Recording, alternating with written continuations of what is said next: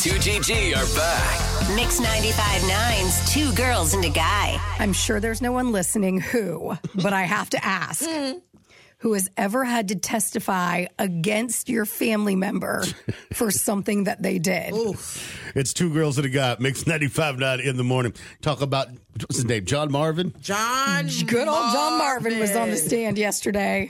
And I just, as I was sitting there watching it, before I was really paying attention to what he was saying and all of that, they kept panning to John Marvin, while he was speaking and answering questions. And then they would go back to Alec and just kind of like see what his face was doing. Right. And there were a few times when he would be looking at him. There were other times when he'd have his head down like, oh man, why are you going to share all this information? I don't know if I was texting Tanya yesterday. There was one bit of info that John Marvin shared. Oh, that was way too much. About when he was going to detox, when he had to take Alec to detox. And after the alleged attempted murder.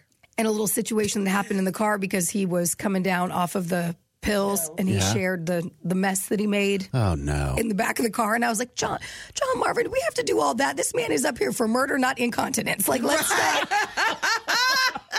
Ew. And he said it twice. And he was like, he was like, and if you don't understand what I mean. No, we get it. Yeah. This. No, he told it. And I was like, okay, John Marvin, tell the world your brother's stuff. So John Marvin is Alex's brother. Correct. And he was on the stand yesterday at the murder trial. Mm-hmm. And I did notice that they sound very similar in how they speak. Same mannerisms. Mm-hmm. Same kind of sayings.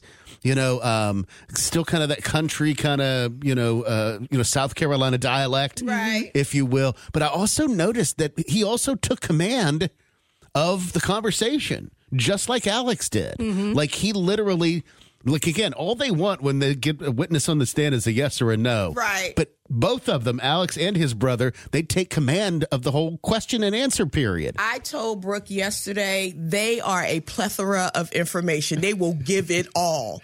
Till you ask them the one question that you really need to answer for, and then I don't know. I can't recall. That's kind of fuzzy. I don't remember. Like when he was talking, and even the same when Alec has talked in the past, it reminded me of my mom, like when I would come home from school, high school, junior high, whatever, and mom would ask what was, how was your day, what happened? And she was a stay-at-home mom, and so she wasn't around a whole lot of people during those time periods. So when I would come home, she'd want to chat. Yeah. And I would be like, oh, it was a good day. Well, what happened? All the details. Blow by blow is what she would say. Like, I want to know everything. Tell me. So I went to class, and then during class, the bell rang. And when the bell rang, I was the first person to stand up. But then Brian Rangel stood up, and he's so cute. And how I think he's so dreamy. And then he would walk to the door, and then he held the door open for me. So, I don't know. But I would literally tell her. And then I had macaroni and cheese for lunch with a little salad. All the details. What dressing did you have on your salad? I'm like, well, it was ranch dressing. Right, but then let's go back. What outfit did you wear? Right. It was like that yesterday. And that's how they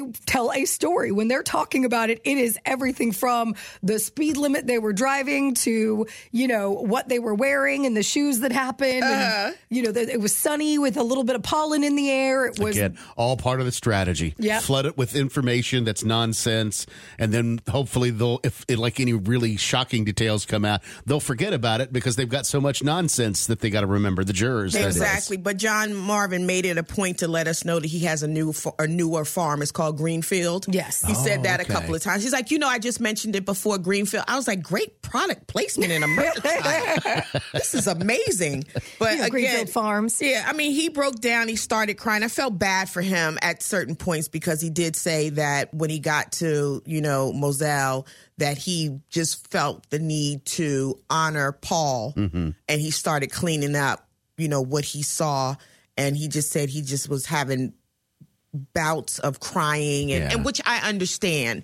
But I will tell you, the Murdaughs, they will get information. And if they don't like the way you're speaking to them, they are nice, nasty.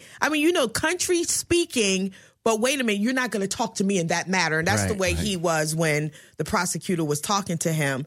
But he did a good job yesterday. And, head out to Greenfields. That's his new farm.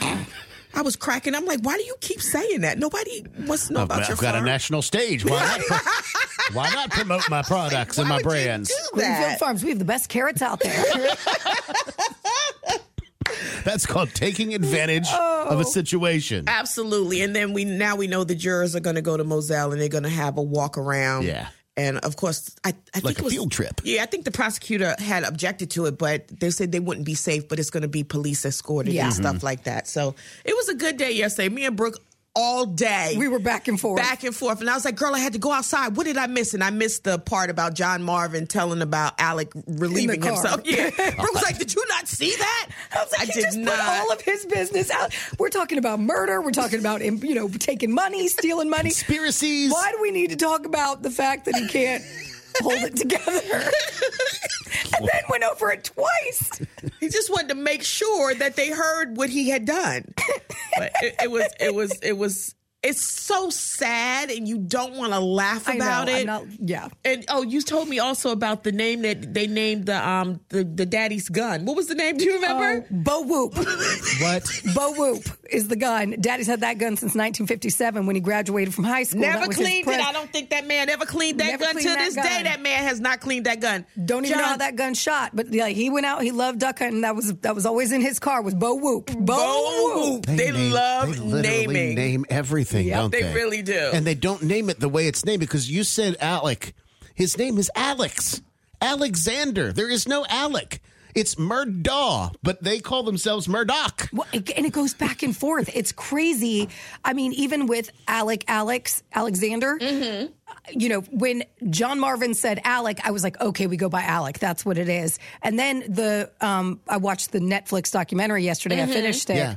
And Paul Paul's girlfriend was calling him Alec and then called him Alex. And I'm like, what is it? It's so confusing. Well, that's why they have nicknames, because they don't even know. Like Ro, Bo Whoop. Bo Whoop. Bo Whoop. Called the Popo. It's ridiculous. Another day of testifying today.